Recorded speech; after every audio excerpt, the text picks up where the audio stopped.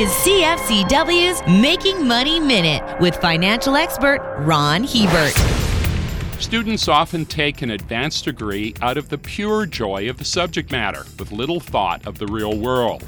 In the moment, getting an exotic degree from an Ivy League school will certainly amp up your cool factor. However, piling up huge amounts of debt to obtain that sheepskin, only to discover after graduation that there are no meaningful jobs paying a living wage in your specialty, is totally uncool. In fact, the financial consequences can set you back for decades. So unless you have a large trust fund to live off of, do a simple cost-benefit analysis to make sure that all that hard study will have a payday in the end. For more information, listen to our Making Money show hosted by Ron Hebert and Gord Whitehead at letsmakemoney.ca or cfcw.com.